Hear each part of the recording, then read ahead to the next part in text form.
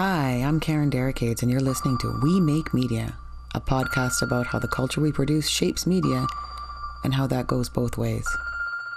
I'm here with Paul Darvasi, an educator and game designer whose work explores educational technology, instructional environments, gamification, and game-based learning. He's used video games with high school students in media literacy and English literature contexts.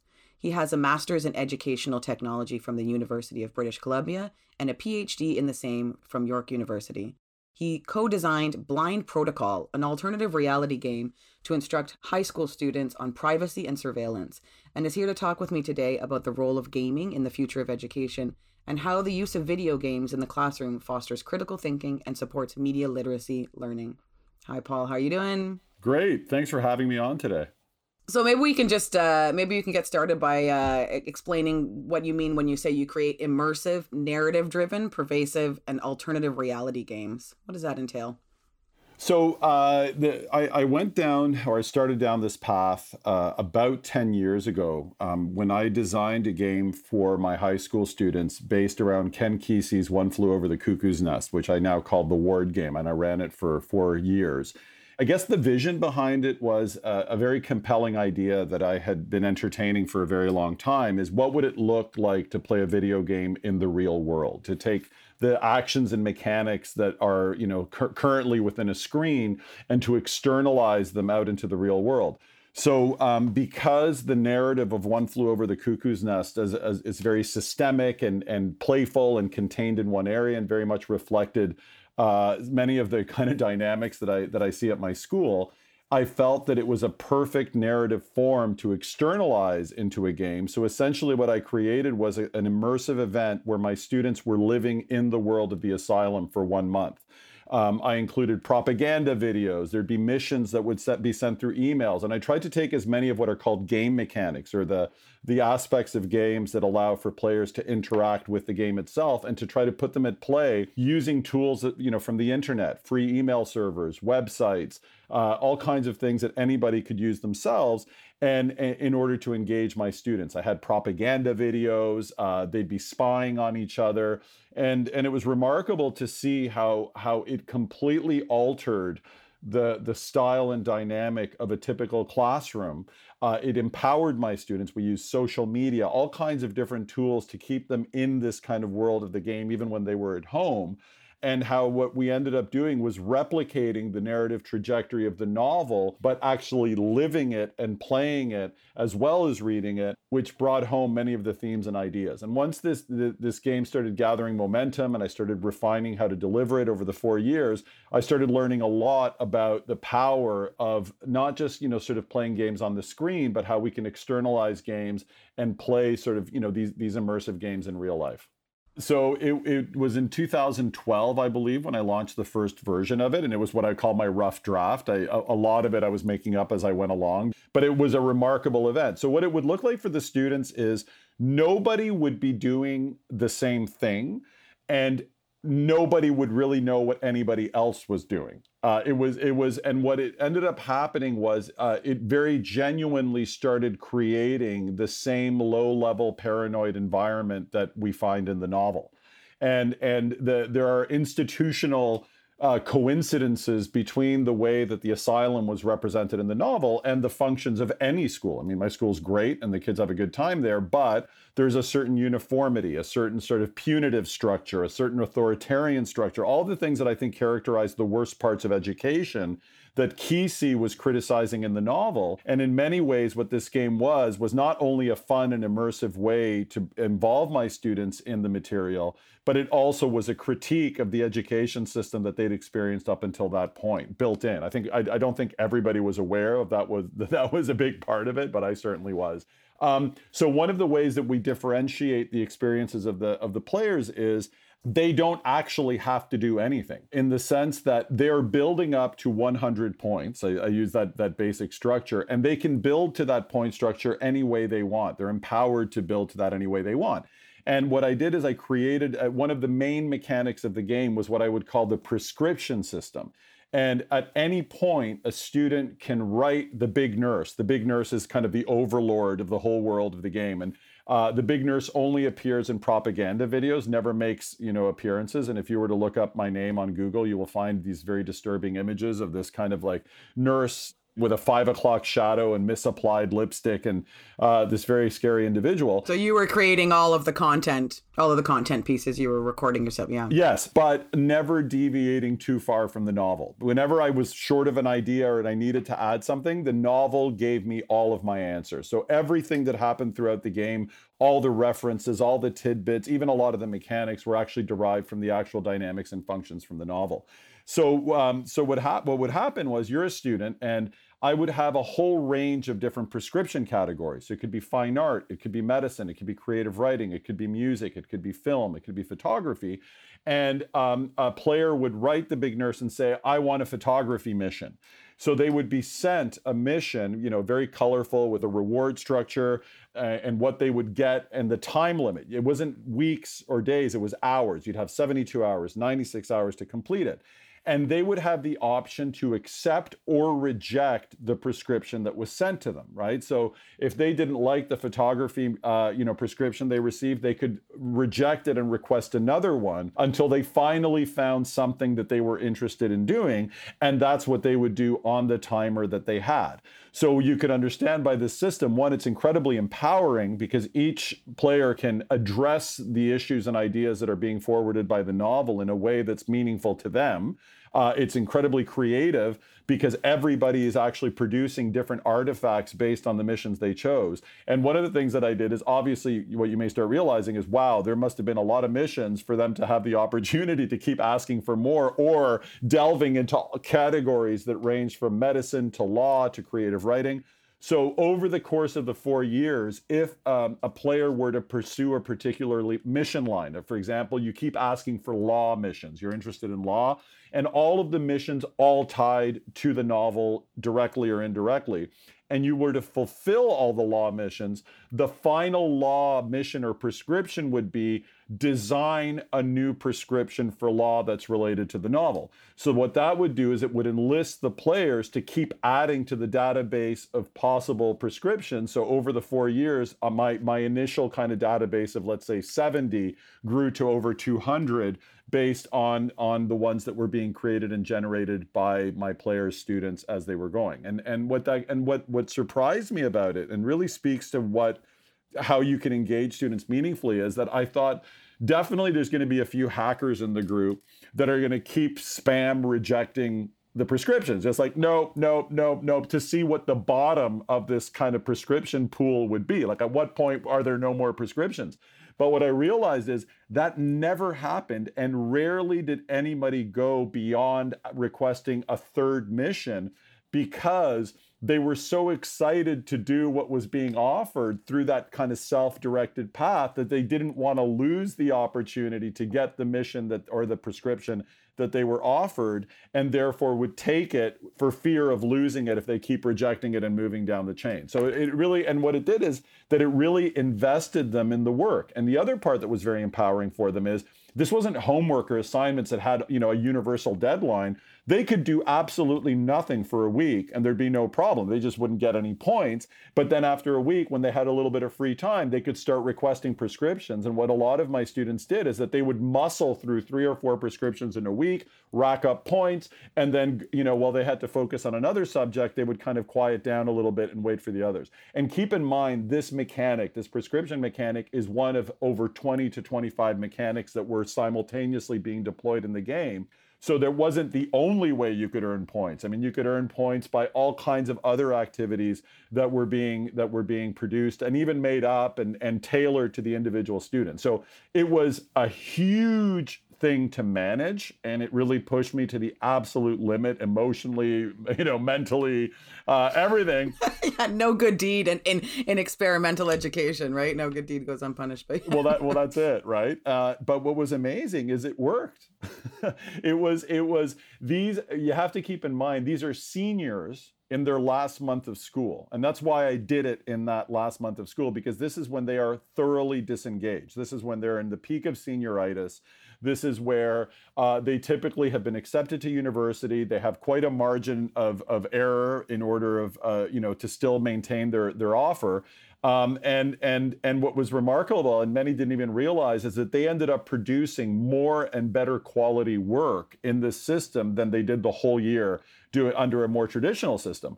And it was remarkable the level of engagement, the level of the quality of the work that they were producing, considering the context of the time of year and what was going on. So I wouldn't think that something like this would work permanently and all the time.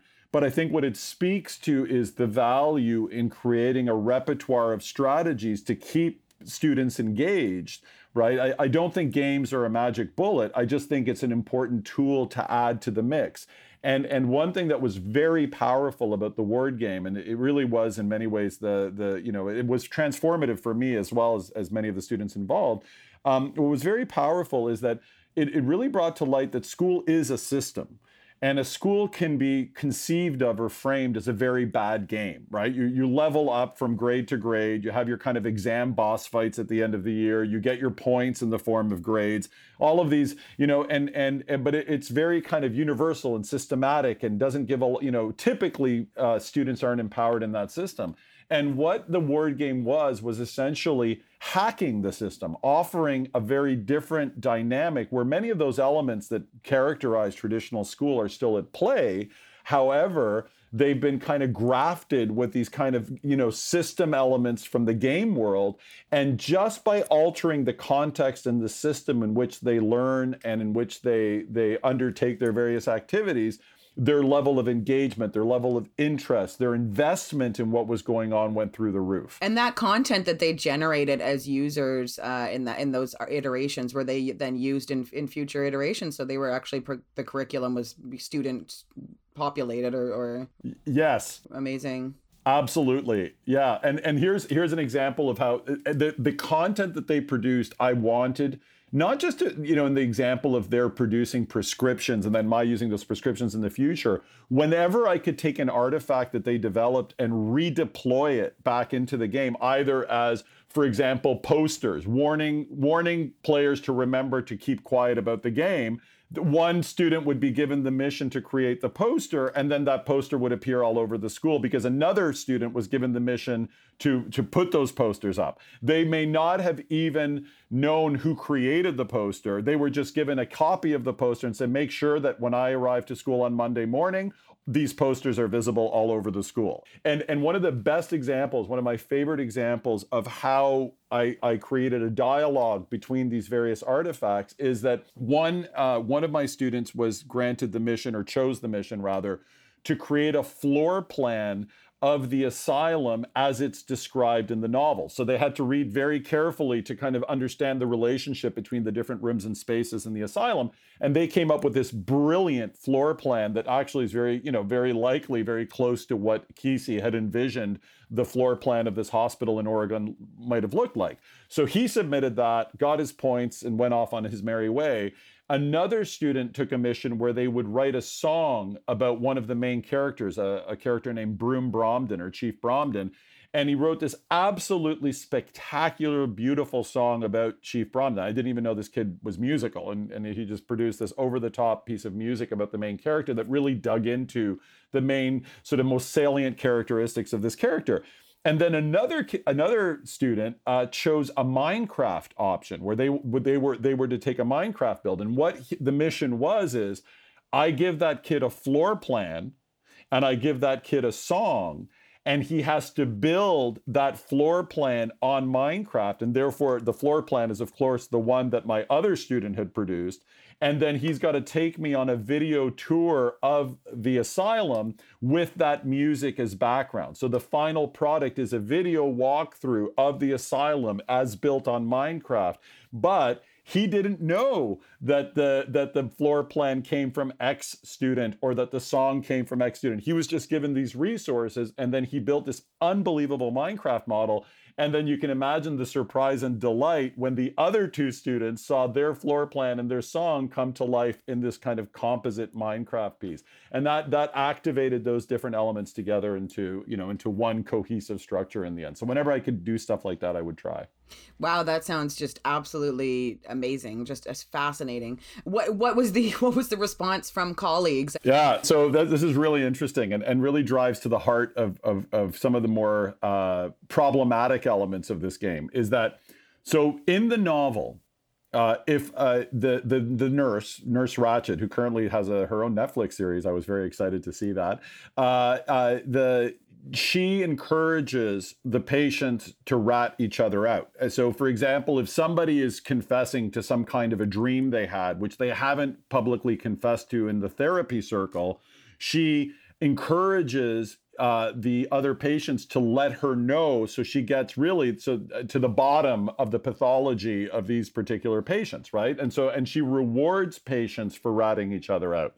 So we incorporated a similar mechanic where you were not, in a very Fight Club-esque sort of style, nobody was allowed to talk about the game at all unless you were in an authorized space or with an authorized person. And so what would happen was that if you were caught talking about the game, the person who caught you would receive a point reward, so they're getting grades for ratting each other out, or you would lose points if you were caught by somebody discussing the game. And you wonder, well, how would they catch each other? Well, for example, I could have my iPhone recording and I'm saying, hey, did you play the game yesterday? And the individual would say, oh, yes. He's therefore caught talking about the game. And I say he because I only teach boys. This then would have an impact on the point system. And what would happen is when they were initially told not to discuss the game, they didn't take it very seriously. And then a few recordings, screenshots, whatever the case may be, would be funneled to the forum in which the stuff was being processed.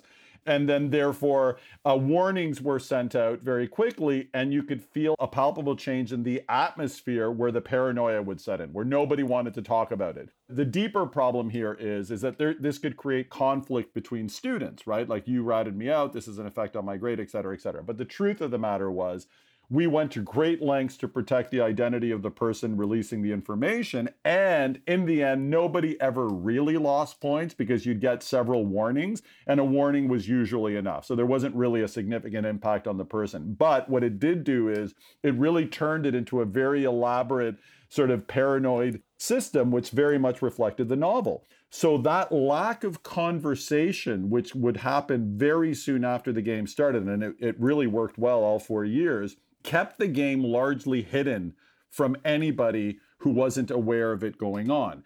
And it was very much an iceberg where the game would have some visible manifestations. Yes, a few posters would go up on the wall, or you'd hear murmurs about something strange going on, but nobody had any idea about the depth of what was happening under their noses. One of the advantages of the silo ways that high schools work, right, well, perhaps. Exactly. I do want to talk about how you work in a boys' school in the context of some of the potential critiques, if not within your school, in general. Obviously, there's a lot of attitudes towards video games and young people, period. Even more so in a gendered context of masculinity or social skills, or and then concerns, valid and paranoid, about young people and how these things affect their brains or their behavior. So there's always been sort of a conflict between schools and video games. There have been for a long time. I think that's softening now. I think increasingly we are accepting that we are living in this world of digital everything, interactive media, participatory culture. A lot more, we have more and more young teachers coming in the system who did grow up in that world and see the value in using interactive digital material. In my particular experience, in my first ventures into using commercial video games in classes were very kind of nurturing type games. They weren't, one of them was Gone Home, an absolutely beautiful game about a young woman who goes back and kind of snoops around her house where she's been away from for over a year and discovers all of these family secrets. So it's a very intimate family story that's told in the form of a video game. And I think that when I start the school year and I explain to parents that, what the game is about, they trust me that, that there's value to it. And I think I'm fairly persuasive in letting them know the value of this type of experience. But then it becomes more interesting, where I have used benign games like What Remains of Edith Finch and Her Story and Gone Home, and they're games that absolutely, without a doubt, have a place in a classroom. And anybody who has played these games or would look at my instructional strategies around it wouldn't doubt the value of including them.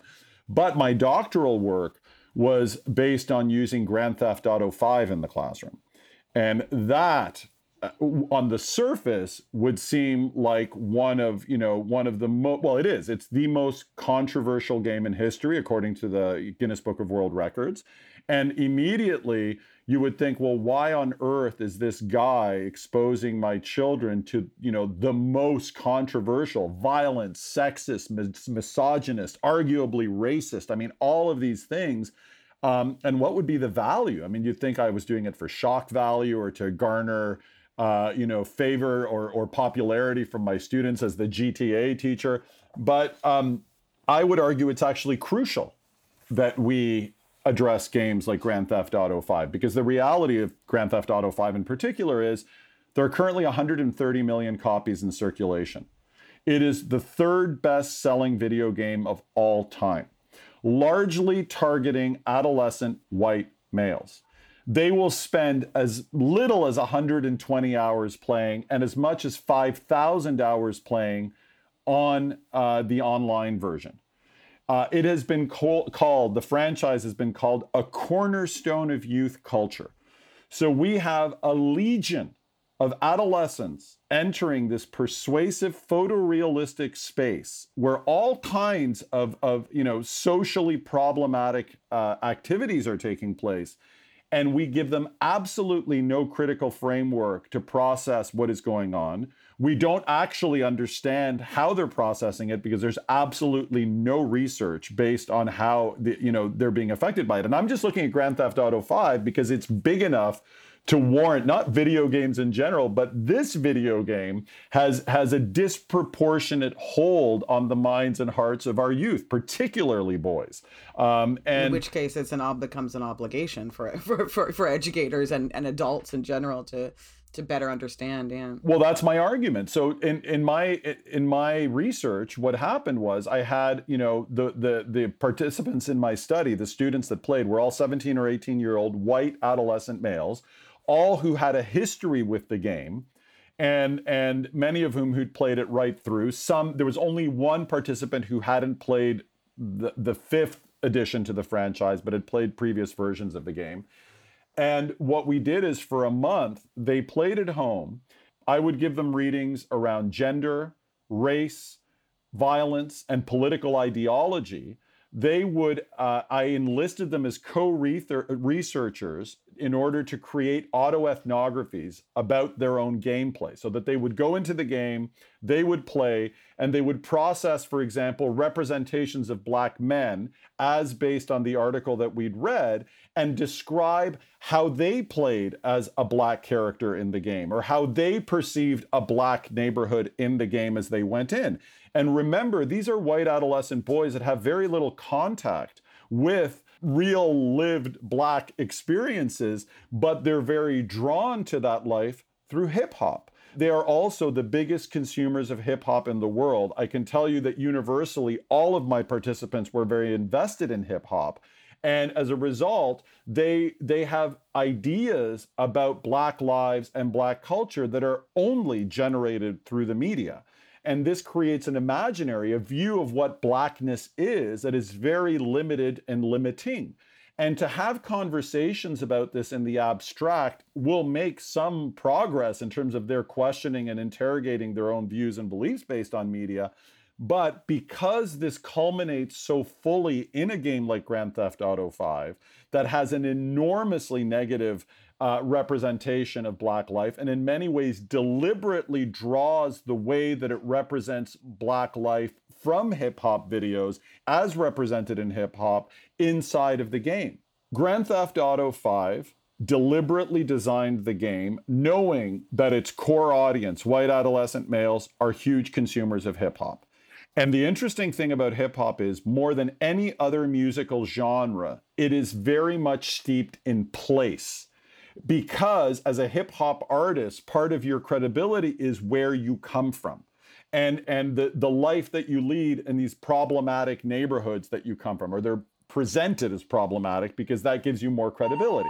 So an adolescent that consumes hip hop, they can learn the lyrics of the songs, they can wear the clothes, they can use the jargon, but they actually can't enter the neighborhood because they feel, I'm white, and if I go into one of these neighborhoods, I'm not going to be accepted there. But they feel in some ways incomplete because so much of the seduction that the songs draw them to are the lived experiences in these neighborhoods.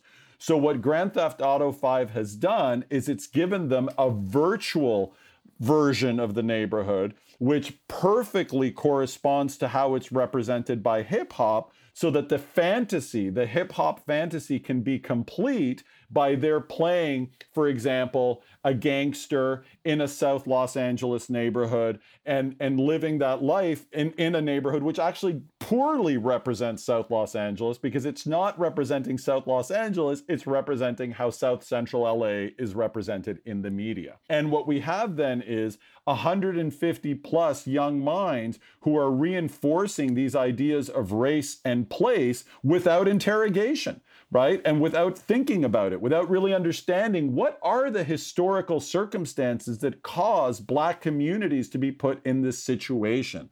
What is the complicity of the larger white world and their denying mortgages, denying entry into certain neighborhoods, creating a system of incarceration that disproportionately affects Black males, destroying families, destroying futures, and destroying lives that create these negative circumstances. All those questions and considerations are wholly absent from the game. All you're seeing is an end result, and what it does is it naturalizes Black lives to these lifestyles and neighborhoods, like making it seem, oh yeah, it's completely normal for a Black person to live in a ghetto and for dad not to be at home, right? So, but these questions are best addressed at the source. And by taking them to where these ideas are being generated, particularly in this case, Grand Theft Auto 5, in my particular study. And reinforced and cemented in their own belief system, yeah. Exactly. You nailed it. That's exactly right. And then having them unpack that through a program of critical media literacy, where they're thinking about and understanding, not just related to race. I mean, the representation of women is arguably worse, right, than the way that race. There are some kind of ironic, redemptive elements about the way they represent race. Because the other thing that makes Grand Theft Auto 5 even more complicated is that it's actually all ironic. What it's purporting to say is, hey, this is how Black people are represented in the media. Isn't that ridiculous? Except for they don't give you enough of that kind of clue at the irony so that the average player is taking it at face value. So a huge part of the discussions we had with my students is really unpacking that irony and unpacking the successes and failures of that irony and unpacking their own assumptions about Blackness and their own lack of lived knowledge about people of color and how they conceive of these ideas based entirely on media. And they're living in media bubbles. You know, one of the conclusions that I arrived at in my dissertation was that they don't live with media, they live in media. And this is their environment, and we are doing very little at schools in order to address the reality of this hallucinogenic labyrinth that they're encapsulated in, right? Yeah. Well, and it's so important they understand how these media is constructed. You know? Right. The adults barely understand, right? It's all moving so quickly that we're being left behind. And the other thing, too, is even, if the smart because the gamer communities are very sophisticated. And a lot of, there's Reddit threads that talk about the irony of GTA 5 and that a lot of these players would go on and learn that. But, okay, you understand it's ironic and you keep playing. And you keep playing and you keep reinforcing the ideas with a little kind of subtle thing about its irony in the back of your mind. But the game is not so consistently ironic to salvage itself, right? Like it's selectively ironic. Yeah. There's still much more time where you're actually embodying those attitudes and having them reinforced than there are moments of like wink, wink, saying, hey, right. You know, this is all a joke, right? So what we arrive at is a really interesting situation where, you know, when we started this conversation, I dropped this bomb that I used the world's most controversial video game in my class, and it seemed like, oh, okay, that's a bit odd and perhaps scandalous. But when we start thinking about what that is, you realize it's actually essential. It's crucial. You have to meet them where they're at. You have to actually talk to them about. No, and I think it has a similar sort of reincarnation as what sex education would have been in the 1930s, like where we're completely ignoring it and hoping that it'll go away, and in some ways doing a huge disservice to our youth and to our society. It's similar. It's exact. I mean, this is what is going on. There's no getting around it. You know, we have 130 million copies of this thing in circulation. That's like half the population of the U.S., right? And for schools to pretend it's not going on is irresponsible. And the last thing is, you don't have to have your students play GTA 5 to address these issues. It could be something like, for those that do a gender analysis, do a race analysis. If you've already played the game and it's part of your life, that way you're not imposing it on people who aren't. You're not onboarding new people who haven't. Right, exactly. Like willfully chosen not to participate in this culture. Right. And it's perfect because you talked about Gone Home and some of the educational games that are not a tough sell at all in an educational context. But I wanted to talk about just that threshold, what you've observed in terms of that threshold for young people. At what point people are like, oh, you're trying to make a game, but it's still a class. So perfect. Yeah. You are speaking my language. You're speaking my language. So a few things. What we call educational games, which are typically not very good, entertaining, and obviously students will only slightly enjoy them because it's better than business as usual, but they certainly are not going to stay up till 4 o'clock in the morning playing these educational games on their own time. Because of that, and by the way, we call that chocolate-covered broccoli. The thrust of my trajectory has actually been not to use games that were deliberately instrumentalized for education, but to use commercial video games, largely indie games, actually, that I felt could be contextualized with instructional material to make them educational. The example I like to use is Shakespeare didn't write plays for schools. He just wrote the best plays he could, and therefore they made sense to use in schools because of the richness and the power of their narrative and all the beautiful things that make Shakespeare Shakespeare. Similarly, I prefer to use the best games out there, commercial or otherwise, and because of the richness that they offer in terms of character, in terms of setting, in terms of the mechanics that they choose, rather than turning to games that were deliberately made for education. Now, increasingly, that camp, educational games are getting much better as there's bleeding over between the commercial video game industry and the educational video game industry. And the nice halfway point is a genre called serious games. Serious games have a bit of, they usually are involved with social issues or pedagogical, their pedagogical objectives, but they tend to resemble what we would consider a commercial video game. Things like 1979 Revolution Black Friday about the Iranian Revolution, or another one that basically is about the Bosnian War. So these are very powerful games that are genuinely engaging and fun in their own right, but then you also can contextualize a game to meet learning objectives. And one of the most important things is context, in the sense that you can take a game that is incredibly rich and has a lot to offer in terms of learning, but a student may just be kind of spamming through it, or a player may be spamming through it just to reach the end goal without really savoring the characters or savoring the atmosphere. You're just kind of trying to game the system to figure out how to beat the game without taking in some of the learning possibilities within the game. And that the way to draw students into some kind of a learning objective is how you contextualize the gameplay, the kinds of activities, assessments, the way you prepare them to think about the game before you go into it, activities they can take place that they can undertake while they're playing. All of these then ensure that at least some learning is going on and directed towards whatever the objectives of the teacher may be. Very interesting. Yeah, no. And so, yeah, you're basically using it as another text, like as another material. Bingo. Yeah. Bingo. As opposed to trying to put the curriculum in a gamey way.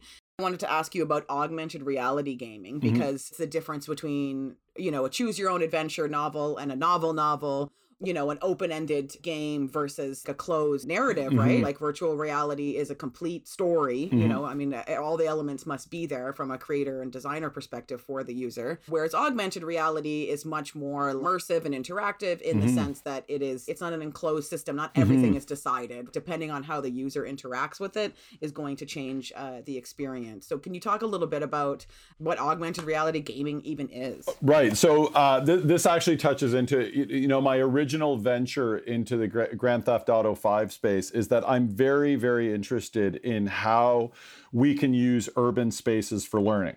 And my draw to GTA 5 is because it reproduces fairly faithfully, at least in how it's represented in the media, the city of Los Angeles. It creates a virtual urban space. And I wanted to understand how young people moved in that urban space. And that was very, very early in my first steps in, and then it transformed into what I discussed earlier.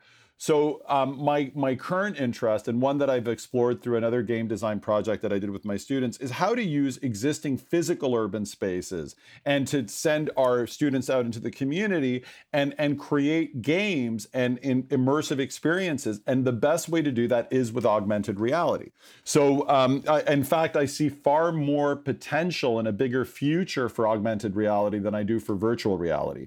And the power of augmented reality is the ability to layer digital information onto physical spaces.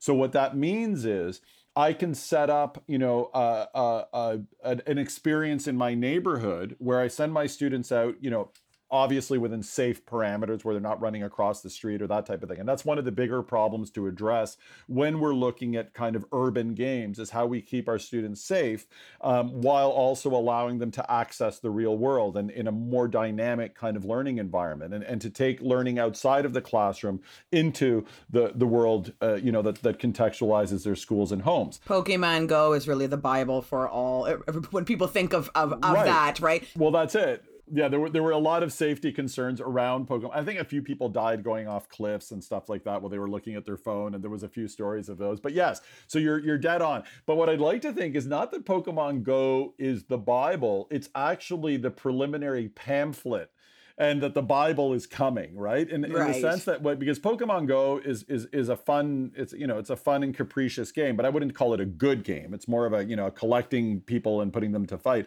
But what I found most compelling about Pokemon Go is how it transformed the use of our urban spaces.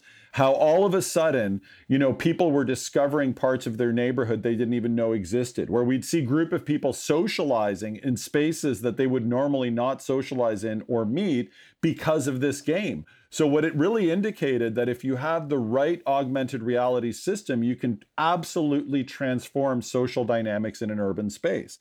So building on that kind of template that Pokemon Go has, but where you have a deliberate instructional objective. So for example, you're layering in augmented reality of, some historical figure's ghost, or revealing a hidden river that used to be, that is now a sewer, or having them, gathering artifacts in a neighborhood that are digitally embedded in various areas, and these artifacts have some type of meaning.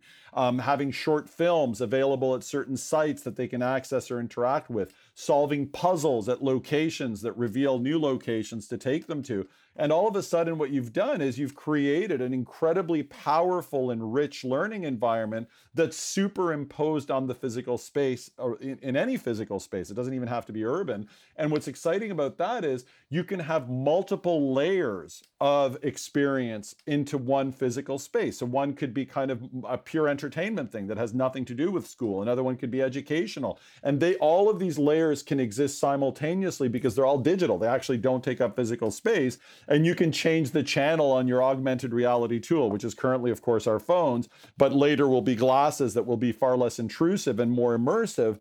and have completely unique experiences that have something to do with the physical environment you're in, but augmented obviously through the rich digital material that's being presented there. Certainly in education, which is in a bit of a global predicament right now, how to access the power of the spatial web, how to be freed from the shackles of 9 a.m. to 3 p.m. and the classroom environment, and the capacity for that to revolutionize education, as opposed to competing with education and teachers trying to keep their attention from these exciting things. So right. What's happened even just since the pandemic in terms of attitudes, or what have you observed?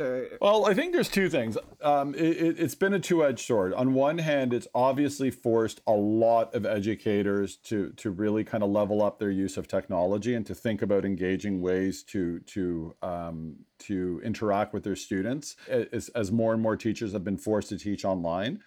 So in some ways, that is a positive push forward because we're developing a more tech-friendly teacher culture, which only opens up the possibility for incorporating, meaningful technology. There's a lot of use of technology which is not redundant and not particularly suitable, I think, for our purposes.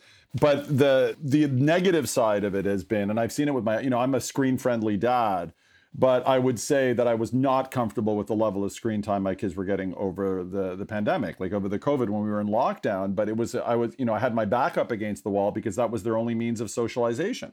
And so that they'd be on screen all day with their online classes, and then come 4:00, and we are a family, being a screen-friendly family, we still did not let our kids use screens from Monday to Friday in our kind of more normal school environment or school structure. But once we went online, it's either we let them use their screen to interact with their cousins and their friends, or nothing, or they were just stuck alone at home without really anybody to play with other than each other. So I do feel that it has forced an unhealthy use of screen time. I feel that I think that we've evolved to be multisensory creatures, that we should be physical and mental and all these different things, and screen activities can be enriching in many ways, but they don't fulfill our full kind of potential as human beings, nor do they stimulate our full potential as human beings. And I do feel that the over-reliance on screens has had a detrimental effect as well. So as most technology, there have been some pluses and some minuses. For me, something that's really exciting about the spatial web is that I might eventually be freed from the relationship of sitting in front of the computer, and the workspace completely being transformed by this combination of digital and physical environments in ways that aren't constrained to looking down at my phone or sitting at the screen, sitting at a desk all the time. Right. So in some ways there's an opportunity there, especially in augmented reality gaming, to not spend more time at the computer, which is, I think, what people think of as soon as you say that. That's exactly it. Yeah, thus far our relationship with digital material has been confined to the four walls of the screen. Which usually means the four walls of wherever we're accessing that screen. But I think this is actually fairly transitional, and that we will be moving into a much more fluid relationship with digital material that will more cohesively interact with our physical lives. So I actually see this, I think you're pointing in that direction, that I think, for example, even video games at home will become more full-bodied experiences, in that you'll be, you can put on your goggles and stand in your room. And then if you're drawing a sword, you physically have to draw the sword. And if you're having a sword fight, you physically have to move around. And we can actually leverage games to incentivize exercise and to incentivize movement and all kinds of things. So. Yeah. Though we might have a bit of they might have a bit of a exit interview notes for us on that one. On how that might not be as easy of a sell as we think, but yes. Well, I actually think even these kind of cycling programs where you can I think Peloton is so that where you can actually create some kind of a community. I feel that there hasn't been enough to really mine the full potential of incentivizing exercise with all the mechanics that have been proven to incentivize gameplay, even beyond zones of comfort, right? Like gamers will do a lot of arduous and unpleasant activity in order to reach a reward, right? What they like to call grinding, right? When you grind in a game, you're basically doing some repetitive, laborious activity. But it's amazing that people will do repetitive, laborious activities because if there's a dopamine hit waiting for them at the end of it, they will do what they have to do to get that hit, right? Being users, as you so wisely pointed out. And so as a result of that, I feel that same impetus that kind of leads players to do these things in existing games can very well incentivize something which people may deem unpleasant, which is exercise. If you're really intent on beating this boss and you've forgotten that you're actually physically doing something, because the problem with exercise in the modern world is it's often decontextualized from any meaning. Right. We naturally were fit because just living was exercise. Going out, hunting, gathering, walking, all the things that we did in our evolutionary history kept us fit because they were the kind of necessary things we had to do to survive. Now we've extracted exercise from any significant activity, unless you play sports. But going to the gym and lifting weights or going for runs, it's sort of purposeless, right? And people are, obviously the dopamine that you get from that exercise becomes addictive, and a lot of people go down that route. But and then it becomes a means onto itself, which is the exercise culture that we have. But I think what most people take it like a pill version of food or something. Right. It's just something you have to do, right? So what's interesting is that digital stimulation, whether games or otherwise, can actually reinvest meaning in our exercise, and therefore the exercise will be incidental to your goals within a digitally stimulated environment. And therefore, it won't seem as arduous because, like I said, it's incidental to what your goals and objectives are within that digital space. Right. And with algorithms and artificial intelligence and all this type of stuff that reads you, I think that increasingly these digital stimulants will get better at starting you at a level that you're comfortable with, pushing you just enough that you don't get discouraged, and then slowly taking you up the ladder as you're seeing gains, et cetera, et cetera. And the whole time you don't even realize that you're getting fit because you're just invested in whatever the digital lure is. What's fascinating about that is that's, when we look at how games can nourish our understanding of learning, how can nourish learning in general. The interesting thing is if you watch a person play a video game, right? You let's say we were to film somebody playing a game for the first time. So they're starting with some very simple activities because video games are designed to onboard as many people as possible. They don't want to scare you off by something too hard right off the bat.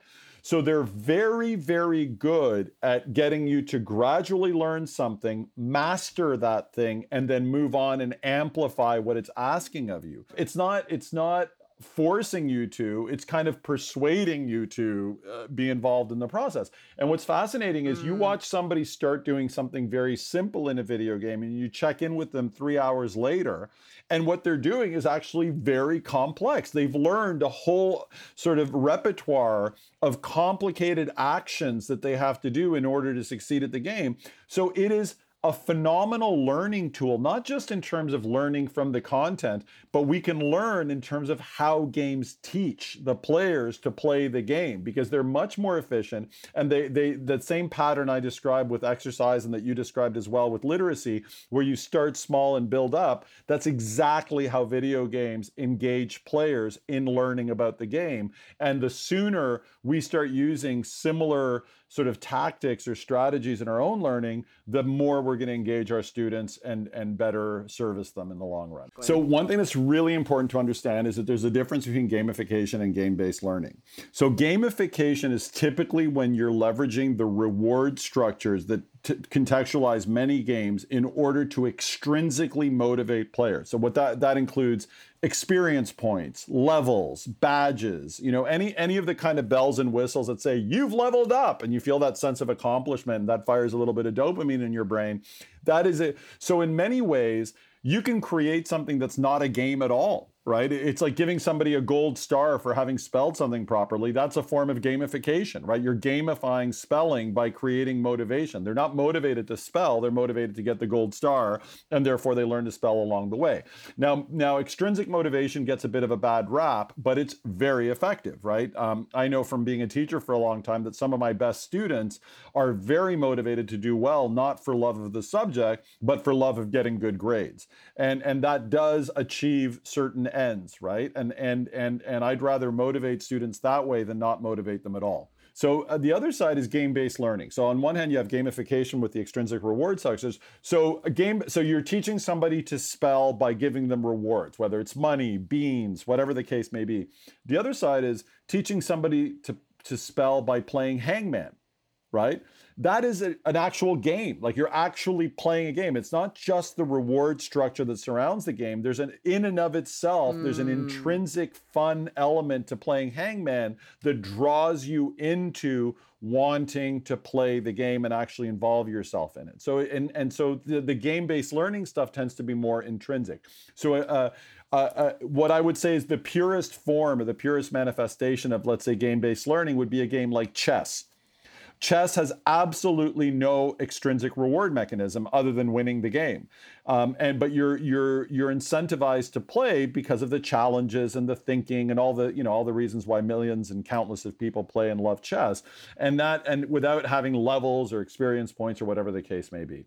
So essentially that's a very important distinction. Now, what do I prefer? I would always take game-based learning over gamification because I think it's more connected to the learning in and of itself than these external reward structures. However, what I would finally say is it's probably a good idea to use both. In most of the games that I've designed, there's always an extrinsic reward structure and an intrinsic reward structure. And they combine to cast ultimately a much wider net, right? I mean, because the nice things about games is that they're innately flexible. You can build in multiple mechanisms and multiple ways to do things. And so you engage a way larger variety of learners by using both. Those that are actually interested in the material and want to play a game or solve a puzzle, you could address through the game-based learning or intrinsic elements. And those who are motivated to get points and gold and equipment and external rewards will then also be incentivized through the external reward. But we must also remember that there's a good argument that video games are the art form of the 21st century. And one of the reasons I like to bring up to validate that idea is that every art that has ever existed is synthesized in a video game.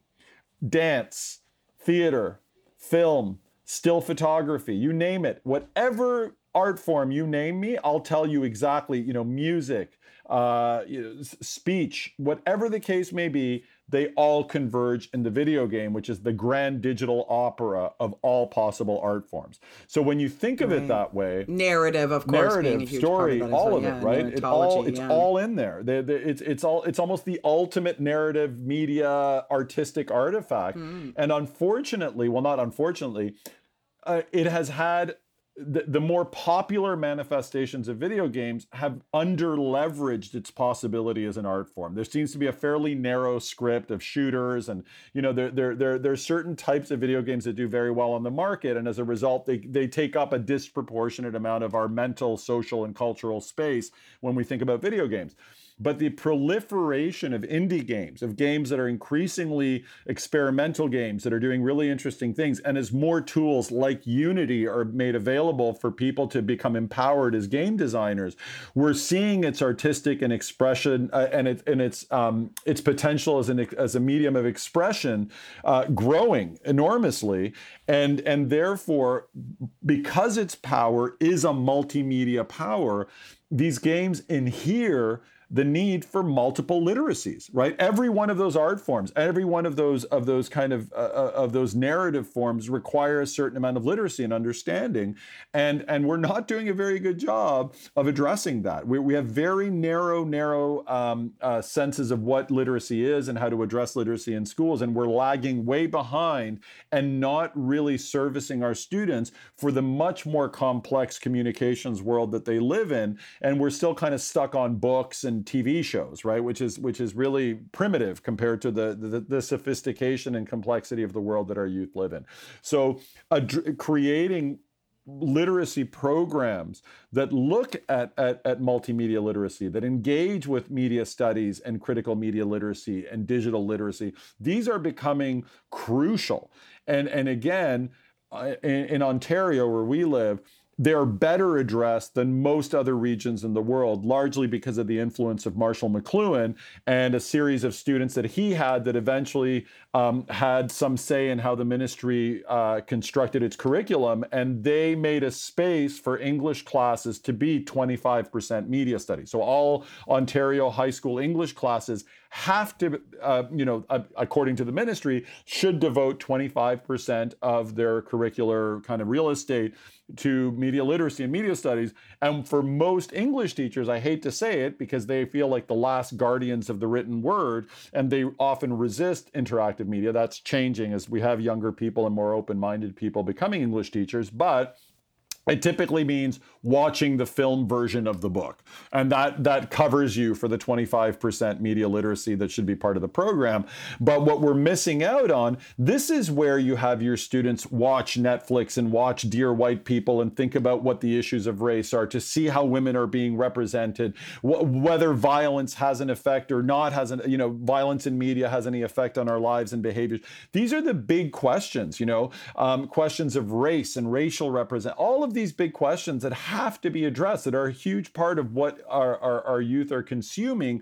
This is the space that has been created to address those issues, and we are not doing a good job of using that space. So I'm going to make the assumption that that's what you mean when you're talking about that kind of critical thinking, right? Is just starting with what is actually the popular culture, like what they're actually immersed in, and then helping them, asking them questions and helping them ask questions of themselves or of the content around how the meaning is constructed essentially within these environments, right? Exactly. And what's really important is the toolbox that you apply to any one medium or media become universally applicable. So with my GTA 5 study, what many of my students said when I surveyed them at the end, and I kind of informally polled them at the end, was that they wouldn't just think differently about race in GTA 5. They became more attuned as to how race is represented in all media. They didn't just become, aware of these bikini-clad women defining, femininity and womanhood in GTA 5, but they started becoming more aware of how women are represented in all media.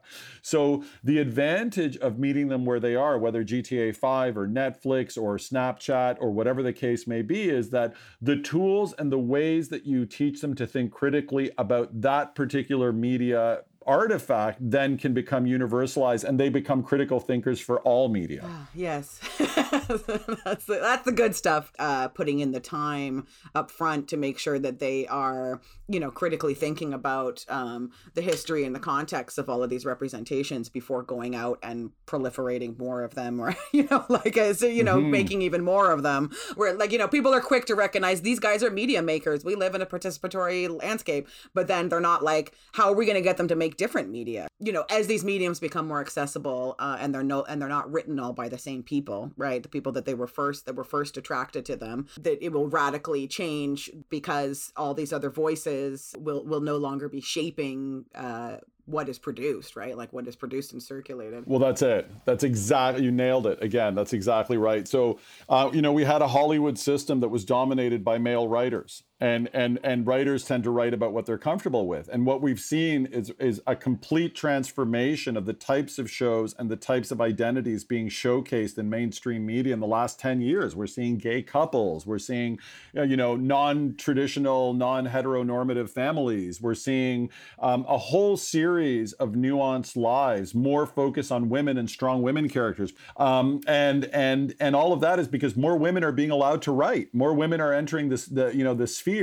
But also because of increased awareness at the university level and classes that are creating critical thinking around these issues, a lot of the writers, directors, and producers that are going out have a sense of social responsibility in the media that they produce. Because this is the big question is, on one hand, media reflects the world that we live in, right? But on the other hand, media also, I believe, has a duty to project a vision of the world we want to live in. right? And I think that there's a lot to be said about both those, but the more that we start creating a media landscape with Black women presidents, right? And boardrooms that are dominated by women, not just men. And the more we plant it, because media is the spell that governs human behavior. I mean, we're seeing elections being changed because of manipulation of the media.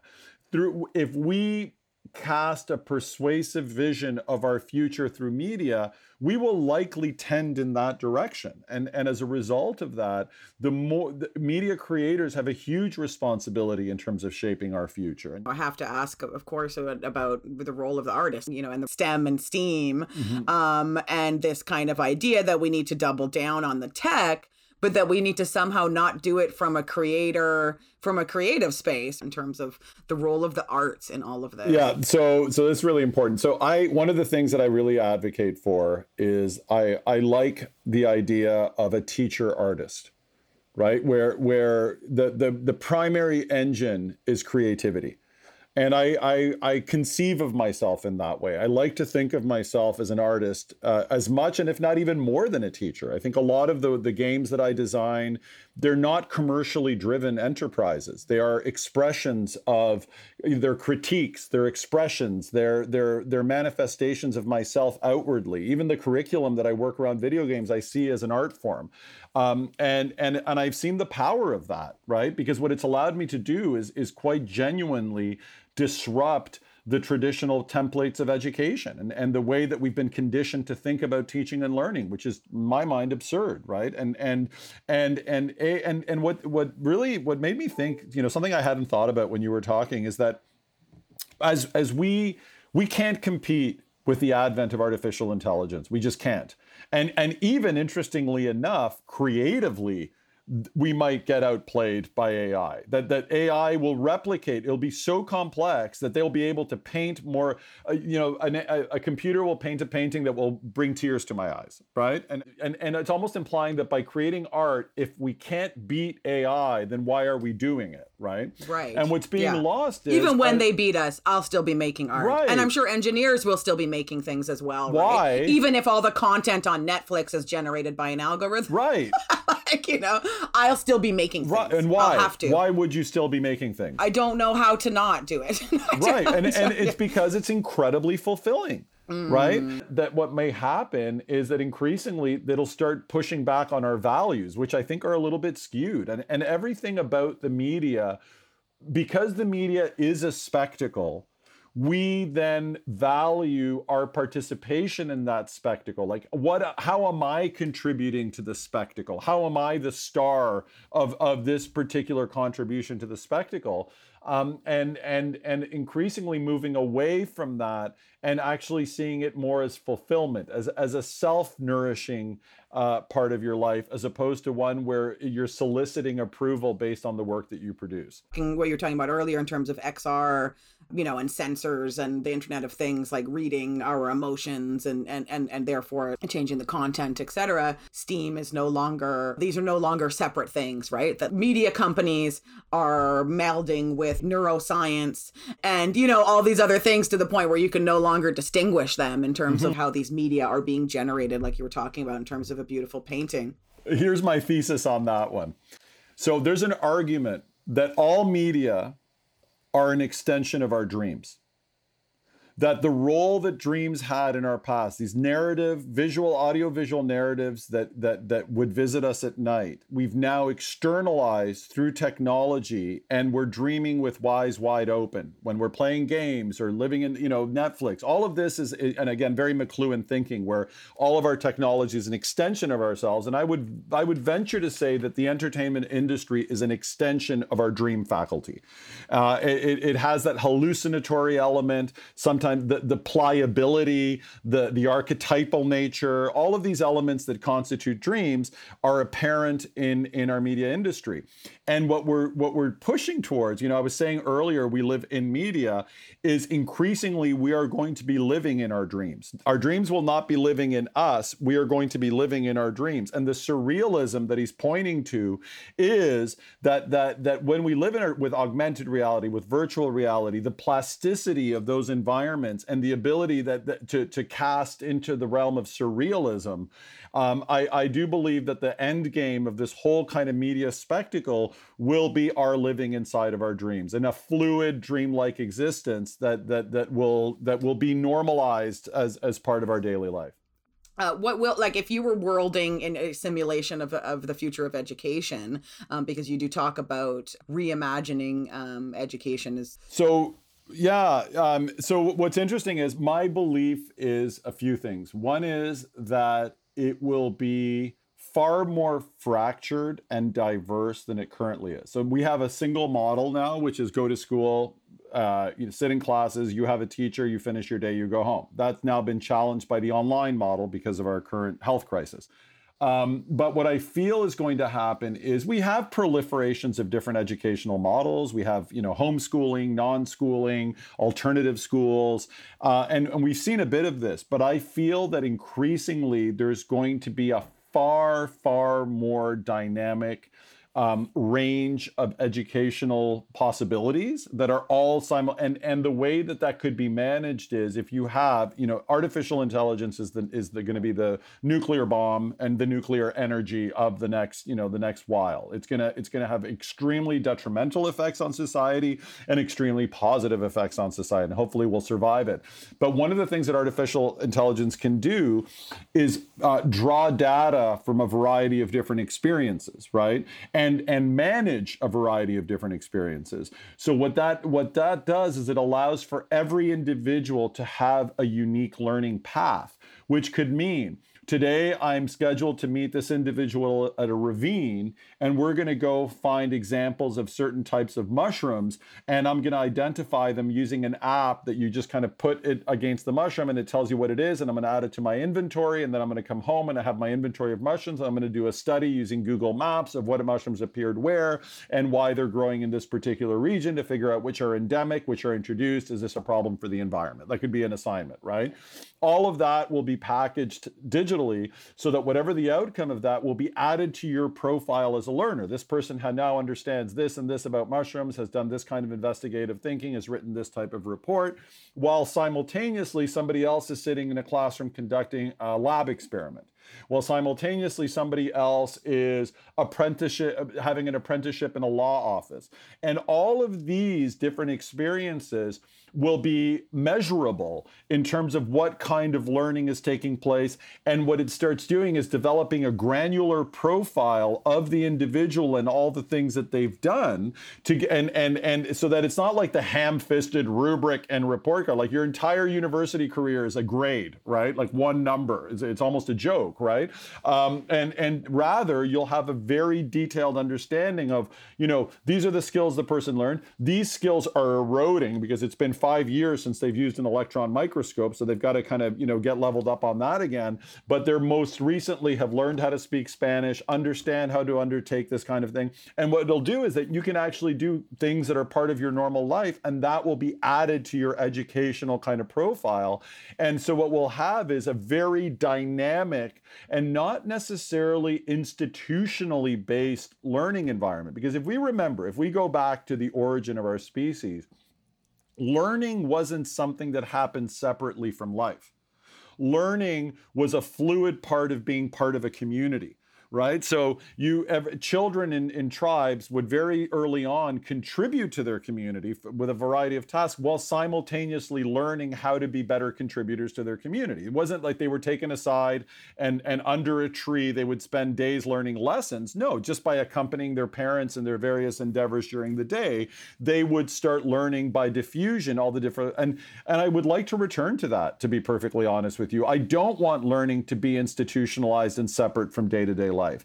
How can we have young people become fluid members of our community, not separated in an incubator for 25 years before they actually start contributing to their community, but being contributing members and active members of their community from very early on? How do we keep measurable data on how they're contributing, and how do we shape their learning experience within their community contributions? And all of that can be managed with artificial intelligence, with digital information, with AI, which sounds a little bit of, kind of a techno-utopian view of things. And I don't necessarily believe that.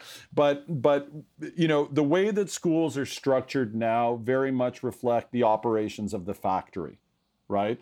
Every element, the uniformity, the fact that you're mass producing a single object over and over and over again, all those signatures of the factory are all over our education system. Every aspect of the way that we educate our kids follows the model of the factory.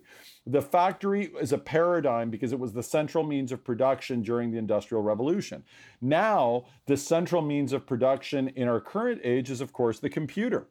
And the computer, unlike the factory, doesn't operate on models of duplication, uniformity, and mass production. It does operate in mass production, but it individuates how each person receives information. It individuates and invites participation in a way that factories don't invite participation, right? So even film as a product of the factory is spectatorial. It follows an assembly line format.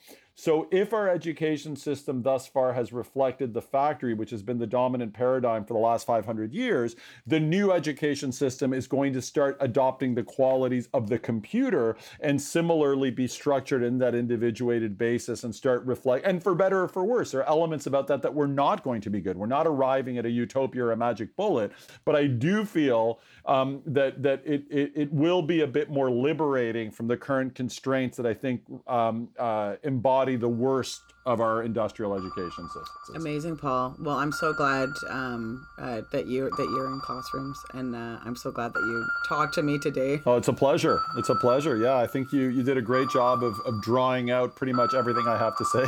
So you've exhausted the well. Well done. Thank you, Karen. And thanks for listening to this episode of We Make Media. Join me for the next episode when I speak with Emmy Award-winning web documentarian Katerina Cizik about her research with the co-creation studio at MIT's Open Documentary Lab. Until then, stay creative and do be artists.